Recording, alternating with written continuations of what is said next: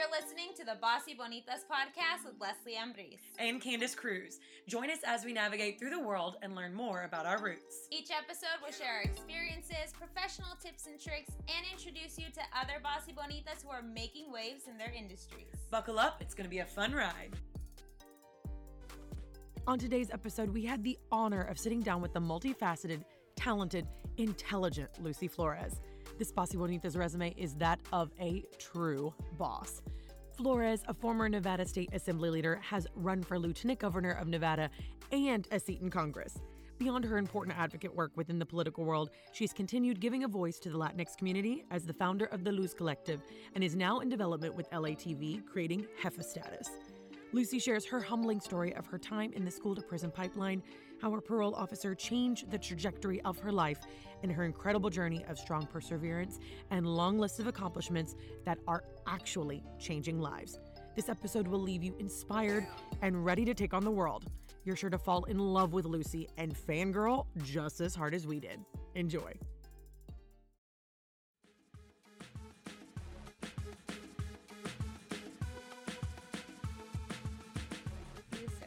Oh, am I starting it? The last one, yeah. Okay, hey guys, we're starting this. Apparently, we're going to argue over who's starting it. Welcome back to Bossy Bonitas. It's not an argument. It's not an argument. You want me to start this again? Yes. I kind of like it, actually. Ready? Oh, we are really starting this again. She really doesn't maybe like not, it. Maybe not. Ready? I think it's fine. We'll just start it over. It's Okay, funny. fine. I think it's funny. 3, 2, 1. Oh, yeah. Pause for effect. Oh, yeah. I know. What's up, everyone? Welcome back to Bossy Bonitas. Apparently, Candace gets to start today. Well, Leslie wants me to start today. She giving me the side eye. I started the last episode. Okay. Okay, we're being dumb. I'm sorry. Yeah, Hi, we guys. are being Thank dumb. you so much for enduring that. Please. That's still why they listen to love the us. episode. It's fine. We got to be authentic and true to ourselves. It's true. We're weird. Yeah. Yeah. I've just learned to accept it in my 20-something years of life. I don't do my second number yet. Okay. It's such a big number. It's not. It's fine. I'm embracing it. Good. Embrace it because it's great. Age is nothing but a number. You get wiser with your years. I will say I do agree with that sentiment.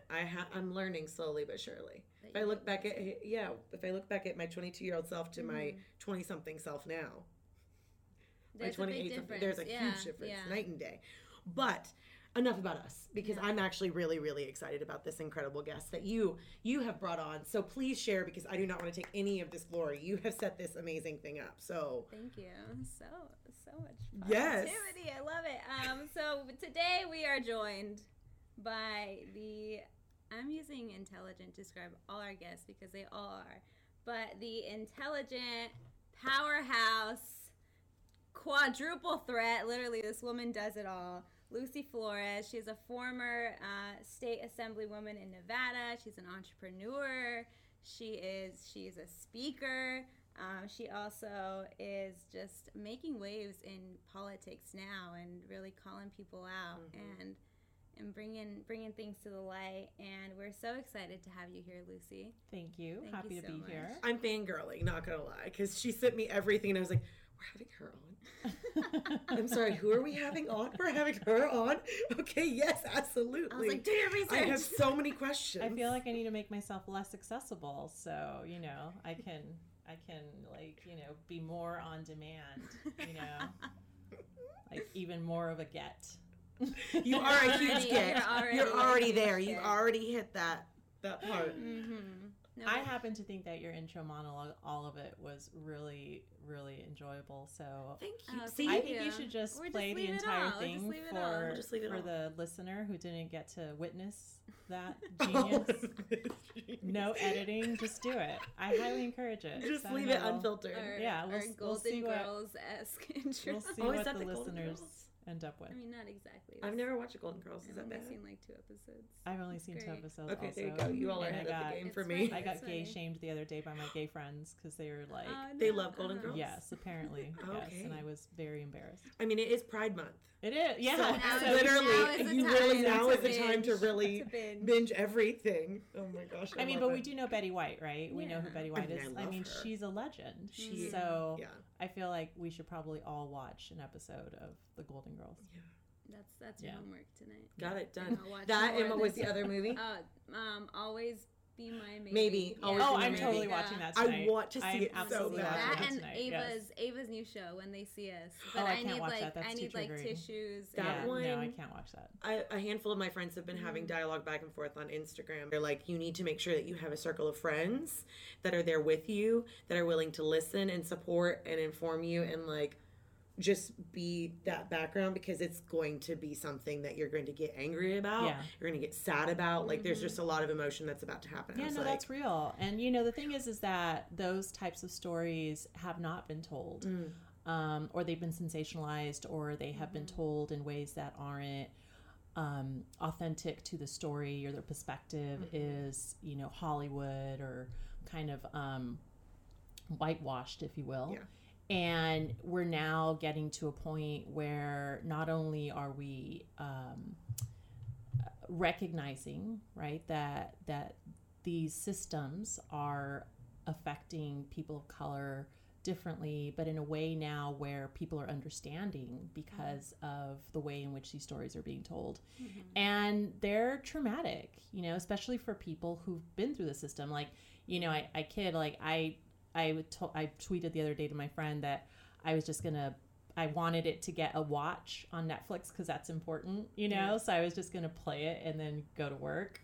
But I can't watch it. It's too triggering. I've actually been through the school to prison pipeline, and I don't watch anything that is in a prison setting or that, like depicts a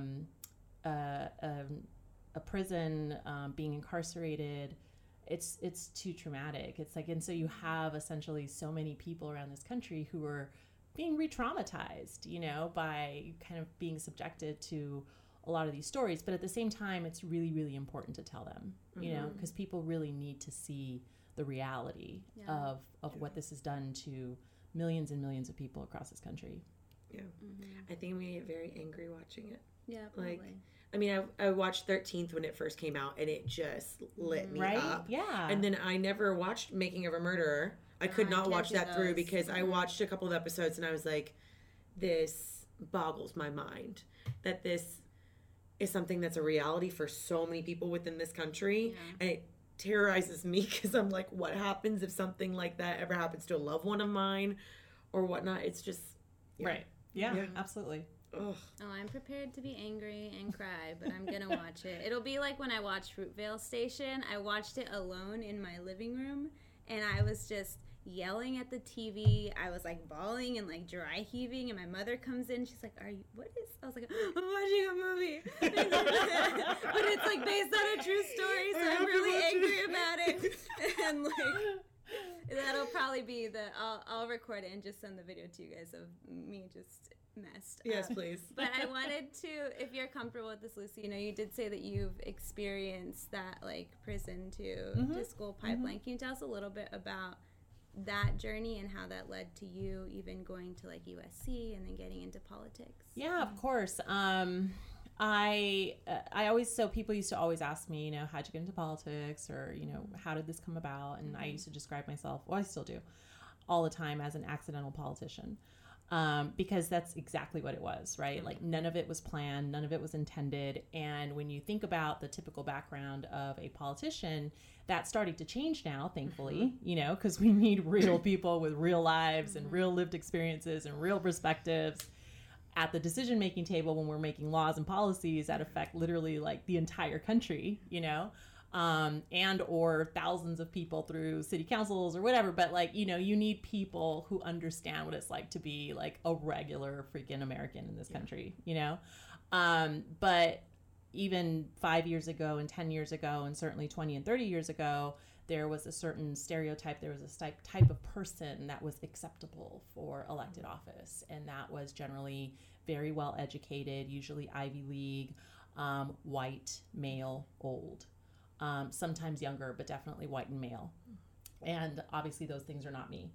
And so, my journey is very atypical. I was elected to the state legislature in 2010.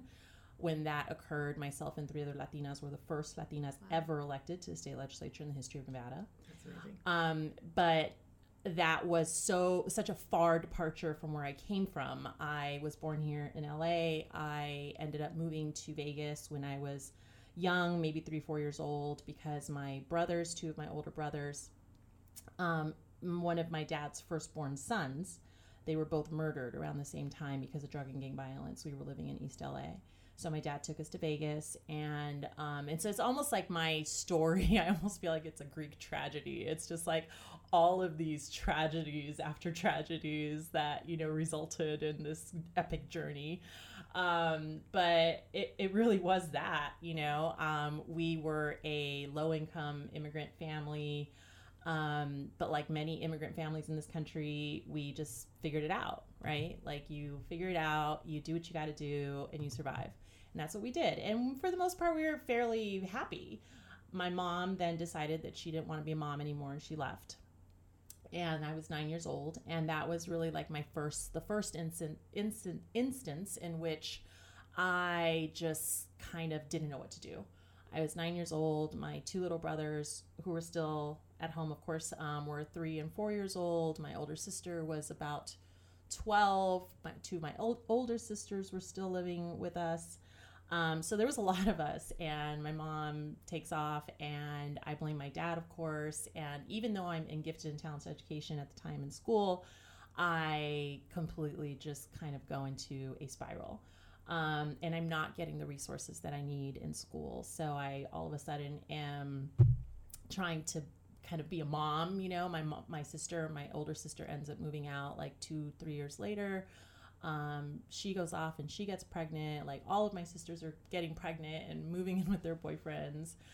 So, you can imagine there was just a lot of chaos, and there wasn't a whole lot of guidance. And my dad was literally working day and night to keep us clothed and fed, and he wasn't around, and it was just chaos. And without having any kind of guidance or support, there was the only thing that was left for me was gangs and violence and drug dealers and the people who were living in my community.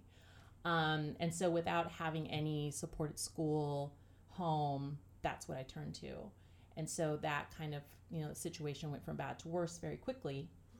And I started running away and just, doing low-level offenses, what we call status offenses, which now we've made progress in terms of decriminalizing kind of like juveniles acting out, if you will, right? So we're no longer arresting them for running away. We're no longer throwing them in jail because they ditched school, etc. That's where the school to prison pipeline, that's why it's termed that way, because you're doing these things that if you were an adult wouldn't be illegal, but they're illegal because you're a minor. And that's what I was doing. So I vividly recall, and it took me a long time to be able to really talk about this without like emotionally breaking down. In fact, I'm on a podcast literally like breaking down. One of the first times that I actually talked about this incident. But I remember being strip searched when I was 12 years old.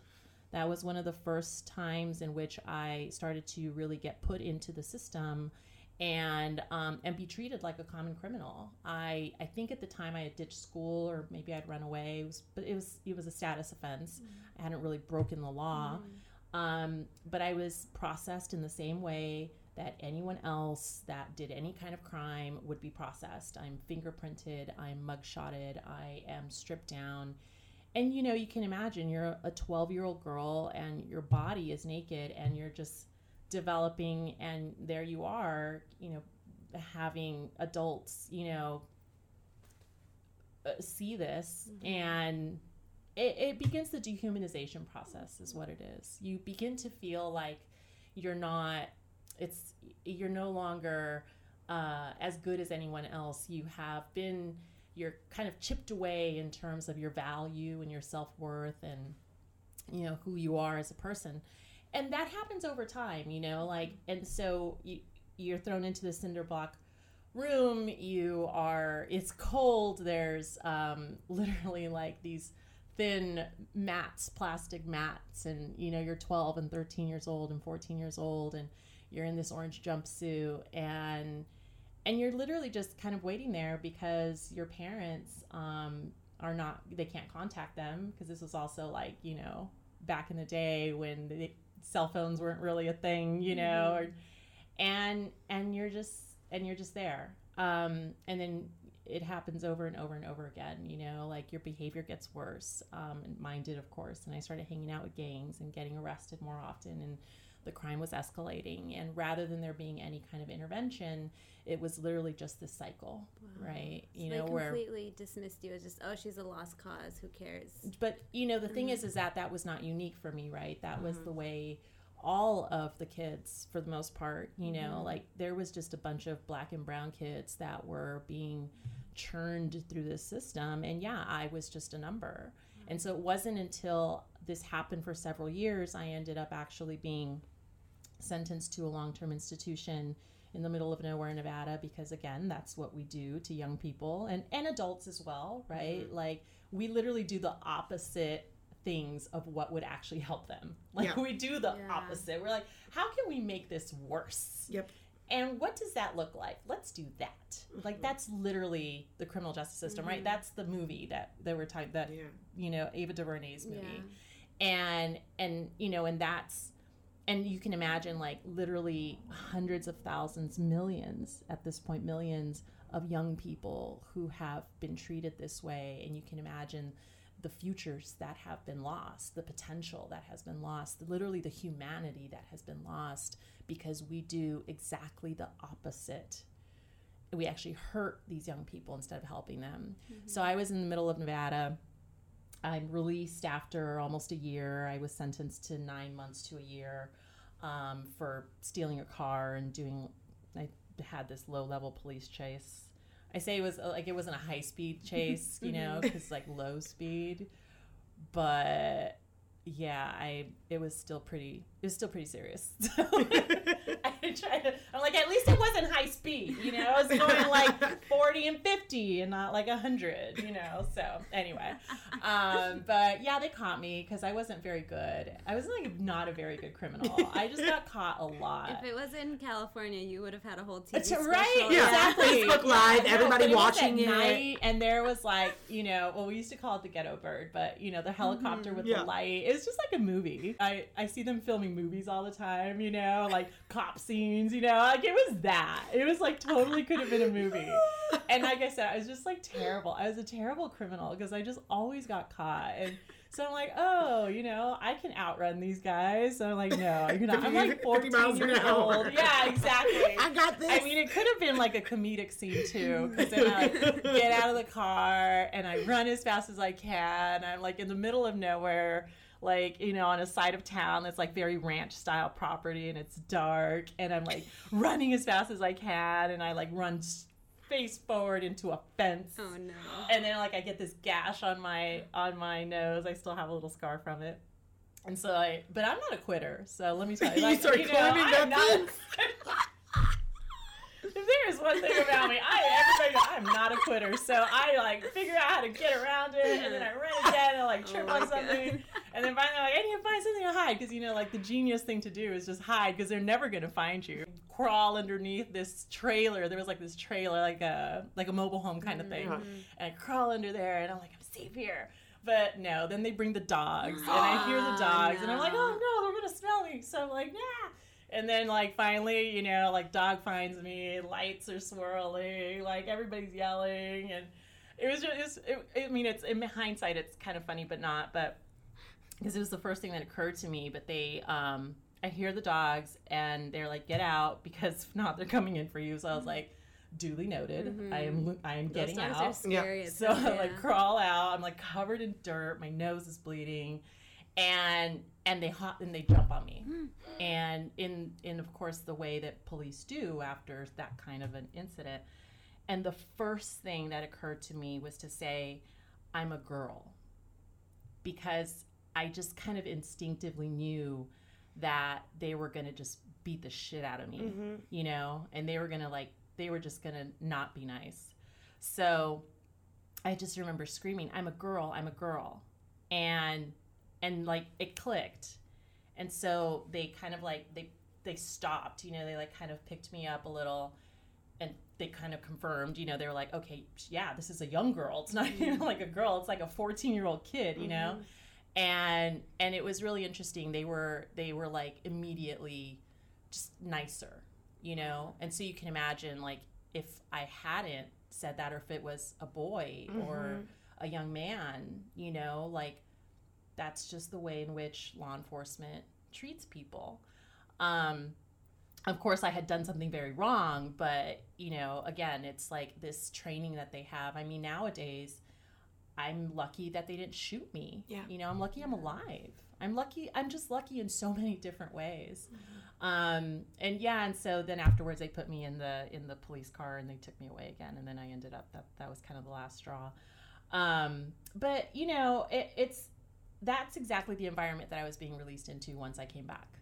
And the system expects you to do better. You know, they give you no resources, no education, no anything, and they just expect you to be better.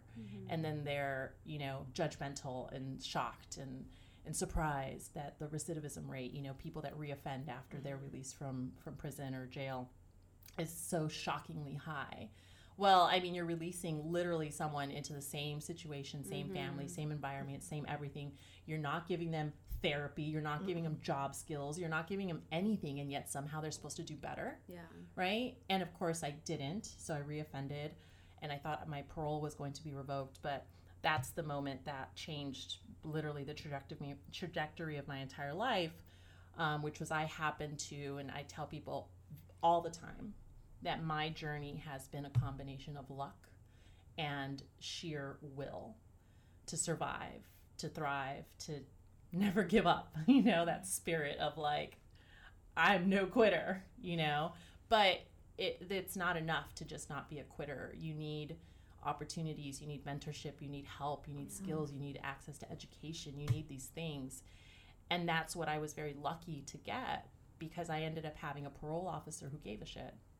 She was literally this woman who cared. I mean, it's just as simple as that. She literally cared about each one of the young people that she had on her caseload. And I was one of them. And so when she had the opportunity to revoke my parole, which I thought she was, she didn't. And that was literally the first time ever that I felt I was resigned. I was like, this is my destiny. I'll probably just be dead or be in prison forever, or, you know, have kids like my sisters, or, you know, like have a dead-end job, whatever. Like, there's no future for me. And that's what I had really like deeply resigned myself to. And when the judge asked my parole officer what she recommended, she said, "Your Honor, I recommend Lucy be released." And you know, it was just kind of one of those moments where you're just like, what? You know, like, you're just so in shock because you've already resigned yourself to what you think is going to be the outcome, because that's what you see all the time, right? It's not like it was a unique situation. Like, every last person I knew, if they messed up, their probation got a violation, or their parole got revoked and they got sent back. Like, that was just normal. And so for something to happen that's not normal, that's not the expectation of what you think is going to happen, was just so incredibly life-changing. And it didn't happen overnight. You know, I ended up dropping out of high school when I was 17. I did end up choosing to have an abortion when I was 16. I was the first sitting legislator to talk during legislative testimony about my choice to have an abortion, simply because it was the right choice for me and not because it was medically necessary or from some traumatic incident like a rape or something like that. So of course at the time that was groundbreaking, and like the collective heads of the extreme right like blew up at the same moment. And it was like this thing. What happened? You did what? Exactly. That's a thing? You're proud of it? Yes, I am. I am not ashamed of that choice. You know, and I said that. Like, that was really important to me. But anyway, ended up doing that. And so I still very much struggled, right? It wasn't like a Lifetime movie. Although, you know, I think one day maybe I'll have a Lifetime movie. But no, I mean, we're gonna have like an HBO. Yeah, I think here we go. Yeah. No offense to Lifetime. We love Lifetime as well. Yes. We just want to have a little bit more grit to it rather than like the happy like flowers stuff. No, it's not happy, not flowers at all. I mean, there was some. You know, there's always joy in everything. There has to be. Otherwise, what do you do? Yeah, exactly. There has to be somewhere. Just get up and walk right into that fence again. Oh no.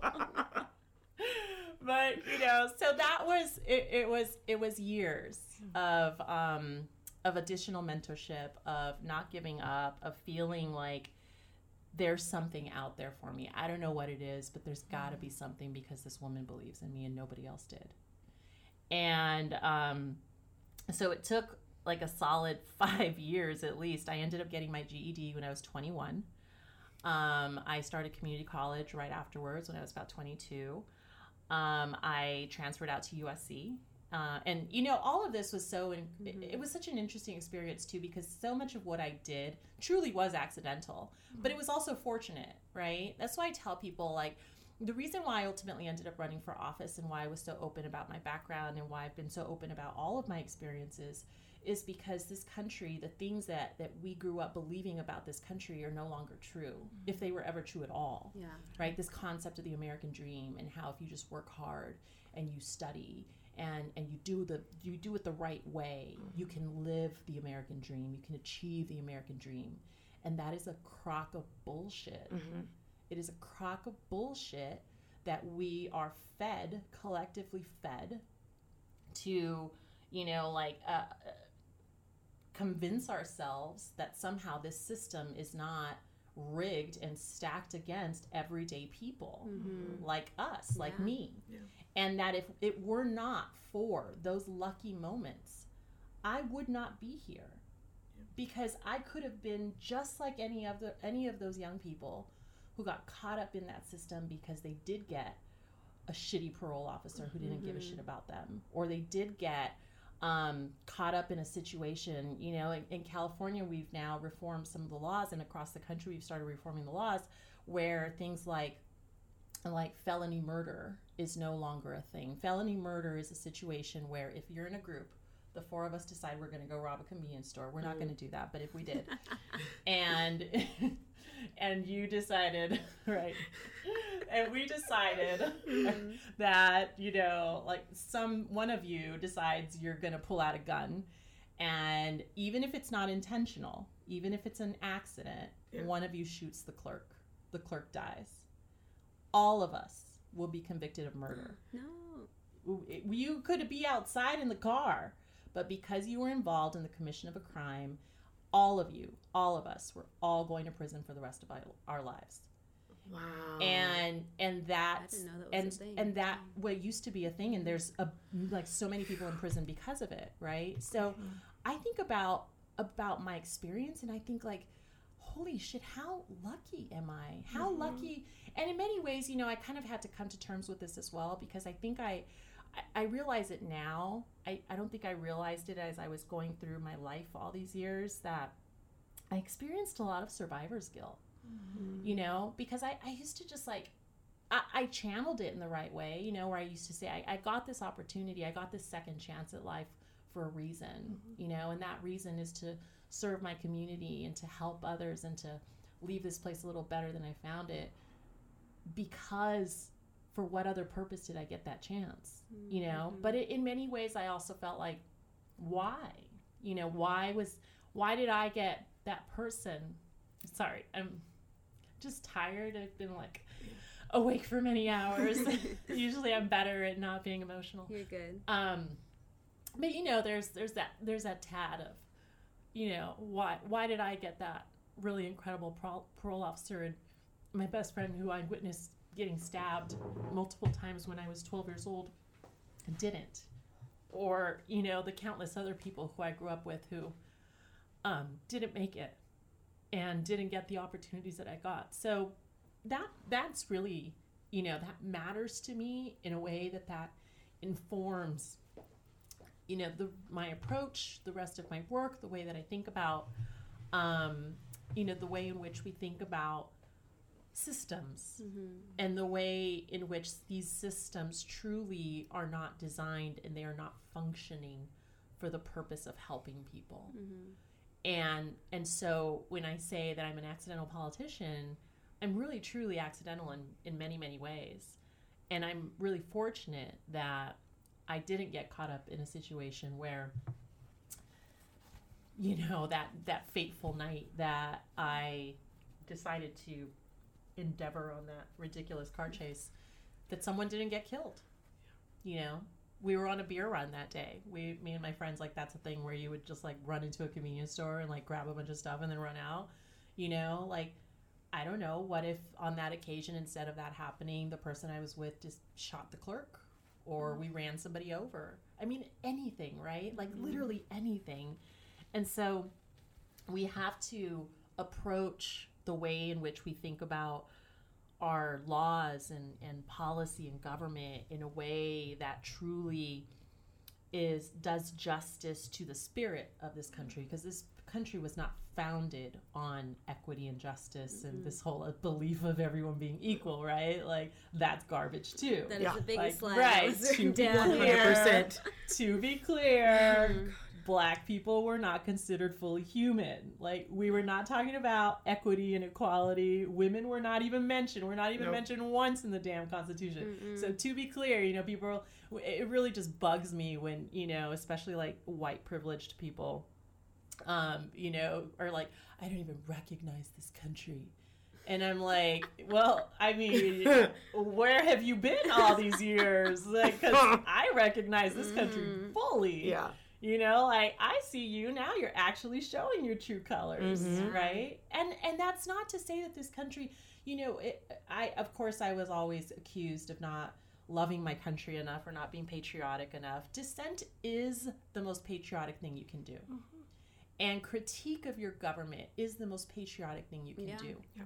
Because that is how we get towards a more perfect union. If there's anything that they got right, they got a sense of language and this idealism, right? They got that right. But we did not start from a perfect place. And at the very least, they recognize that, right? I mean, but their perfect place was probably like this utopia where it's like all these rich white men who are just like, I mean, that's kind of the situation they were living in, but they wanted even better.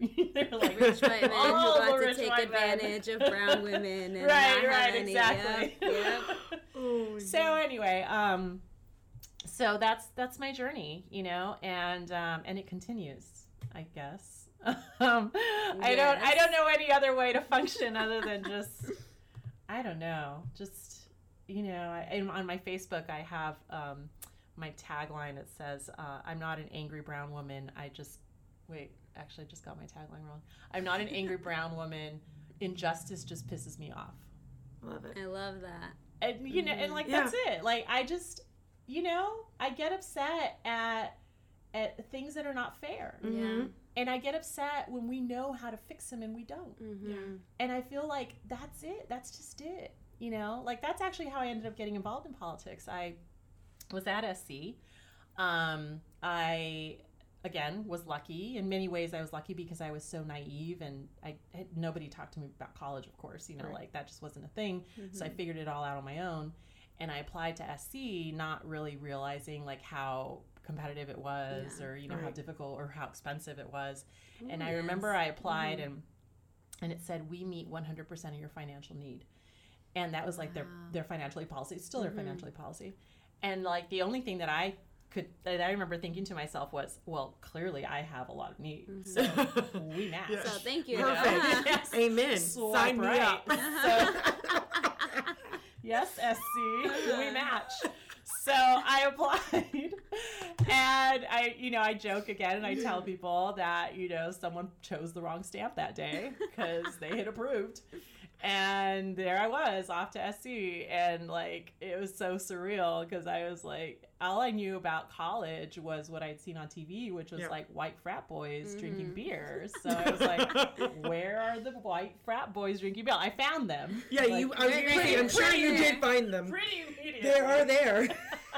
Especially at USC there. But, so yes, definitely found them. But it was just so... I was on this college campus, and it's just such a beautiful campus. And it was kind of like the movies, and I just felt like, what am I doing here?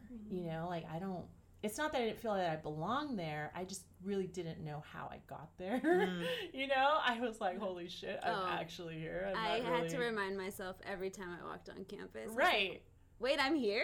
Exactly. Yeah. I got in? Yeah. Are you serious? Exactly. Yeah, and you're just like, you're processing it, because unlike the folks who paid for their spots, like we legitimately had to earn it, like above and beyond, not just like earn, but like earn, and so I ended up coming across, I took a psychology and law class while I was there, and I ended up studying wrongful convictions and finding out about how people are wrongfully convicted in this country and how often it occurs, and that this country has actually killed innocent people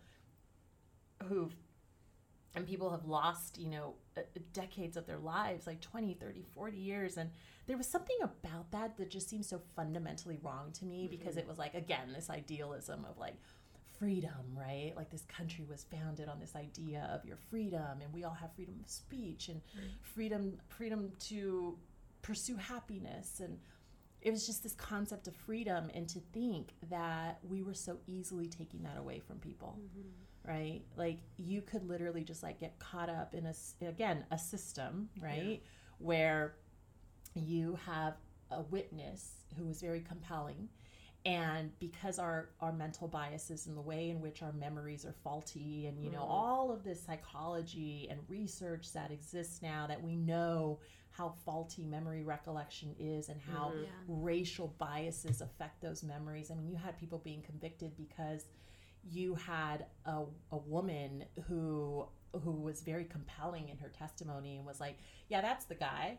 And it turns out like the actual suspect, was like 4 feet taller, and, different color hair, like not even close, right? And yet you have this witness that was compelling because she was a white woman, or because she was privileged in some way, or whatever.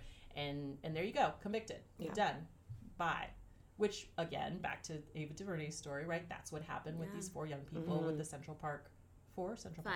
Central Park 5, and so, I don't know, it was just, that just, like, really bugged me, like, that fundamentally was, like, that's the crux of what we value, is our freedom, and here we are just taking it away.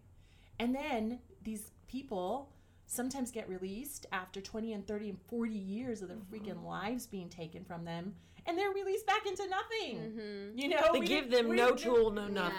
Yeah, and it's like, oh, we're sorry. Right, like, my bad, like, but we're gonna let you out now. And so there weren't any compensation laws, and all of that stuff started to pass, and that's what got me really thinking about, like, wow, you can actually make a difference. People can make a difference, because I learned about the Innocence Project, and I learned about these law students who were taking on these cases pro bono and getting these people released, these men released after all of these decades in prison.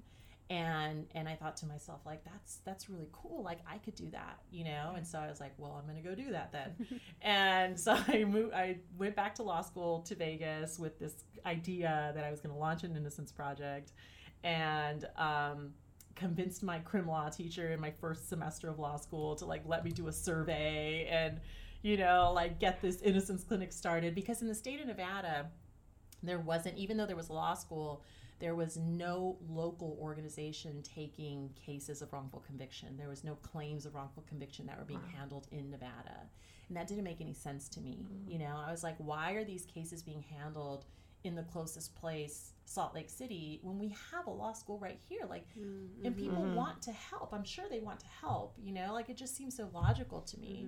And so after I did that, I'll again, another situation I'll never forget, I went into this office of this man, this older professor who led all of the clinics, and I gave him my research and my surveys, and I had like, all like my case all prepared and made. And I remember walking in, and his feet were on his desk, and he was like leaning back, so he didn't even bother to take off his feet and listen to what I had to say. So I'm like placing my papers and everything like on his desk next to his feet, and I make my pitch, and he literally says to me, "You will never see an innocence clinic at this law school in your lifetime." What?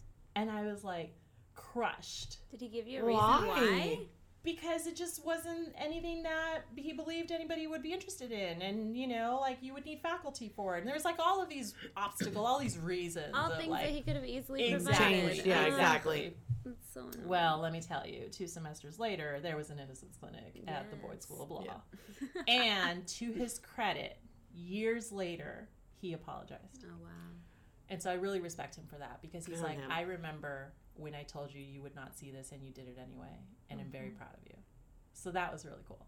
But, you know, I guess it's just that. It's been that doggedness, you know, that when I decided I was going to run for office, I was a 3L law student, and it only took a couple of weeks in the legislature. So that's how I ended up in the legislature. We did, I was doing wrongful conviction, pro bono lobbying for wrongful conviction reform through the clinic that I started, that I was told was never going to be a thing.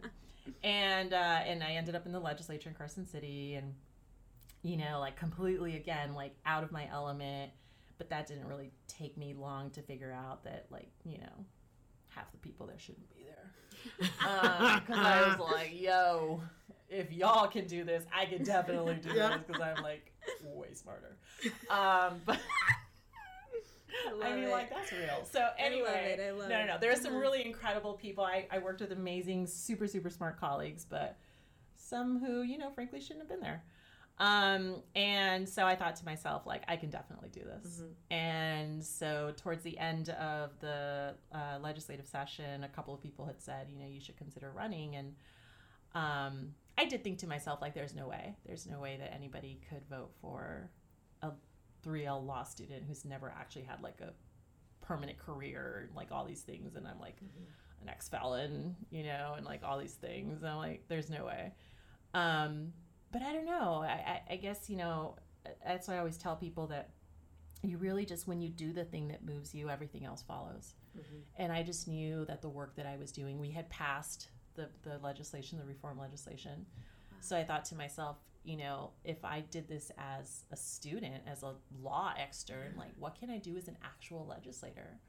And that was very powerful to me. You know, I felt like I can do something that's even bigger than what I've had the opportunity to do so far. And that just really fulfilled me. And so, yeah, I just was like, okay, I'm going to run. And I ended up winning.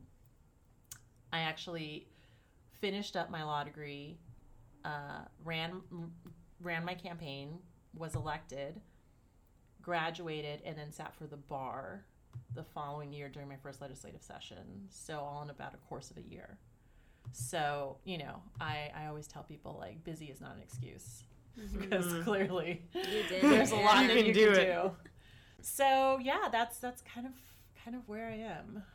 And then, of course, there's, you know, the elections and the digital media, and of course, I know you want to talk about Joe Biden. You know, you've told us now about, like, the amazing accomplishments you've done, which I love it, especially when what was it, your professor was wrong. Chief misogynist. Clearly. And I wanted, so you went from politics, and then from politics to Me Too, and then the Loose Collective. So can you talk a little bit, just briefly, about that jump? What made you want to go into digital media and cover storytelling from that aspect and the activism? Yeah, again, totally just not planned. Apparently I had a lot of unplanned things in my life.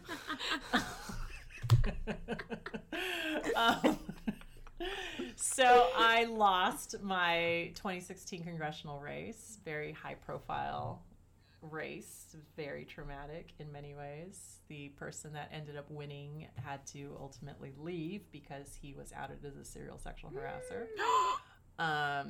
Yeah, it was, but everybody knew about his inappropriate behavior, so it was just like, you know, this big thing. A lot of, like I told you. Yeah. But I just needed a break. I was elected at 20, I ran at 29, elected at 30. And 7 years later, I was just exhausted. You know, I was progressive before progressive was a thing in Nevada and around the country. And it was literally, I tell people, it was like a salmon swimming upstream. And after years and years and just years of pushing and challenging and, you know, in many ways going from like political rising star to black sheep, you know, like the jump was quick, because it didn't take me long for me to be like, what, this is not what they taught us in those history, but you know, this is like the bill becomes a law, like that, this isn't it. this is some garbage, you know. This is like, you're like, what? Why are we here if we're not here to actually fight for the things that we told our constituents we were going to fight for? Why are we throwing them under the bus and selling them down the river every single chance we get so that we can be in positions to not lose the majority or not lose a re-election or keep our lobbyists happy and keep the special interests that fund our campaigns happy, etc. Like constantly doing this almost like a balancing act between the special interests and going and staying just close enough over the line of literally just selling out, you know, where you can still face your constituents at the end of the day. It was just, it didn't make any sense to me. And I felt like we were selling out our party and our platform, and we were just hypocrites and we were lying. And I complained about it, and that doesn't make you many friends in politics. So, you know, I really went from, again, this like political darling, like up and coming rising star, to like, how do we get rid of this girl? Because she is way too loud and she is way too opinionated, and someone needs to shut her up. Yeah. And so eventually, you know, they didn't shut me up, but they definitely were successful in making sure I didn't win any more of my races.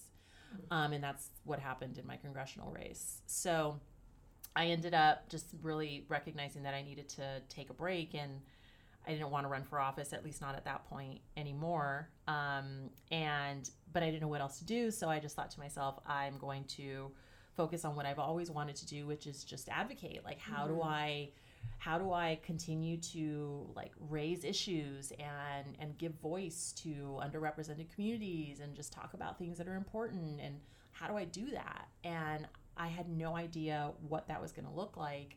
So I just started talking to friends and mentors and just talking things through, always knowing that whatever that thing was would appear at the right time. And that was how I ended up at Me Too.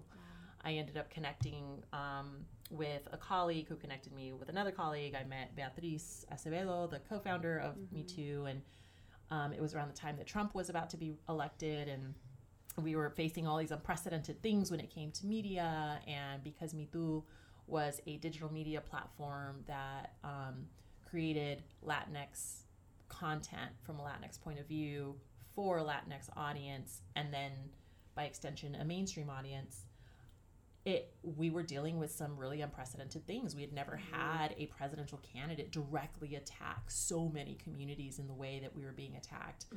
Muslims, immigrants, Mexicans, women. I mean, like basically everybody, right? Every marginalized person ever. Everybody except white men. Yeah, exactly. And so they needed some help, just kind of like strategizing and really thinking about how we could figure that out. And you know, I had no background whatsoever in digital media, and again, like I was kind of like, I don't know if I could do this, but you know, and in my mind, I was like, holy shit, I think I've totally gotten myself in over my head, because like I talk a good game, but I don't actually know if I could do it, you know? And I was like, no, I got this. And you know, I really just said to myself, like I broke it down in the simplest of terms. I said, look, what is media? Media is communicating. What is communicating? Communicating is talking. I can talk, therefore I can do this. Like that was literally done. Easy. That's pretty much it. That was literally what I said to myself. I'm like, I'm good at talking. I can do this. And you know, it was a lot of learning. It was like a steep learning curve, but I just loved that I could be at a platform working on content that you know gave voice to all of these issues and highlighted people doing incredible work in our community, and it was just an amazing opportunity. So that's how I ended up in digital. And when I left Me Too, that's how I ended up forming the Luz Collective and launching my own digital media company that focuses just on Latinas and uplifting Latina voices. And just really recognizing that there's such a need, there's such an like a crisis in representation for Hispanic females in this country, for Latinas and the Latinx community in general. You know, there's 29 million Latinas in this country, 29 million. And you can't name a single festival, a single national organization, something that is recognizable to you that speaks to just the Latina community. The Black community is fortunate in that they've been at this longer than us, you know, so they've built stuff up, and that's amazing. Like, good for them. They deserve that. They need that. We need it too, you know? And so I'm glad that they have outlets we don't. And so I just really felt like, you know, instead of going off and just getting another job, which I could do, I feel really compelled to do this thing that, again, that fulfills me and that I feel is needed and that is necessary and that can help people. And so to me, that was launching the Blues Collective. And then you also have a show coming out. I do, LATV, which I feel kind of goes into that. And I liked you've said it a little bit right now, but I like the quote that's in the Hollywood Reporter article, which also, that title is ridiculous. Garbage. It's like garbage. Can we just pull it up verbatim? Yeah. You all talk and I'm going to find it. It's ridiculous. Give me I saw you second. posted it on Facebook and I was like, wait, is that really, that some editor thought, no, wait, I got it. Let me write this down. Yeah. Ridiculous. I guess it's clickbait, but whatever. It's total clickbait. But the quote in that article that you say, I say, you know, brown and Asian communities, you know, they've done this thing where they're now like well established, where they can get that representation and that inclusion that they deserve. Just saw it. She just saw it. It says Joe Biden accuser debuting talk show. For Latinx audience. Yeah. It's absolutely ridiculous.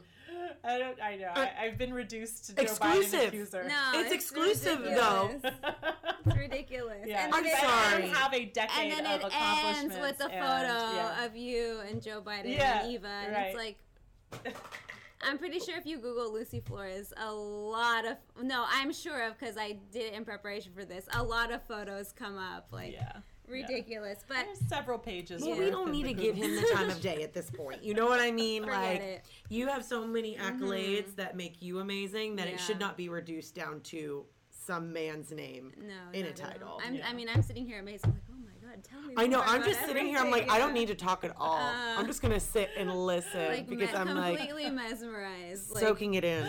Oh, it is, what you've accomplished is amazing and inspiring. And talk a little bit. Let's get some promo and talk a little bit about the show. Yeah. So it's called Jefa Status. So that's one of them. So we're in development for two. One is basically a video web podcast. So we're distributing on digital. We're distributing via audio in podcast format, and also cable broadcast in the fall. And it's very much a podcast interview format. So it's like talk show isn't really the best way to describe it. Think more, unfortunately, I hate that I have to give these examples, but kind of think like Howard Stern. Complete opposite of Howard Stern, of course, like the antithesis of Howard Stern, but think that setting, you know? And it's fun and it's amazing, and it's called Jefa Status, and it is literally just to uplift and highlight and underscore boss Latinas. I love it. That's it. That's it. If you're a boss Latina, I want you on the show.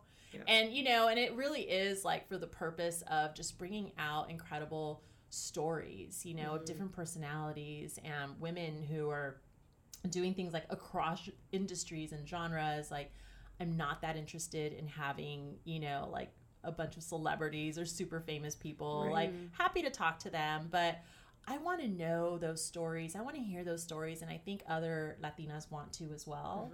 I think they want to hear those stories, those journeys of these women who are kicking ass and taking names in construction and in aerospace and in fashion design and and just like all of these different things, because that's where we are. We're everywhere, but we're just so erased. You've heard of Latinx History for Morons or History for Morons. I don't know the actual title, but that John Leguizamo, like, his argument throughout that entire thing is that Latinos have been erased from history. We've been erased by not being included. Like, we don't, like, oftentimes when I talk to and people have the same experience, when we talk about when we first learned about various Latino figures who did things, were active in the civil rights movement, or, you know, like Cesar Chavez is not a figure that is known really like outside of the Southwest and sometimes even outside of California. I had no idea. I'm from Kentucky and I came out and they had a date for it and I'm like, who in the world is this Who guy? is this dude? Like, who is this guy? We get a date for him? Cool. Like, exactly. You're like, I'll take it. Like, thanks, Caesar. But, you know, you're like, does he train dogs? Oh my God. That's Caesar? But, you know, I mean, you're like, you are coming up, sir. You got yourself When your did you own got a day. day? But I mean, like, for real, Yes. like, that's like terrible. It's Yeah. absolutely terrible. You have, and you have, like, you know, the list goes on. Yeah. You know, John Leguizamo does a fantastic job of that. But now, you know, that's essentially all the men.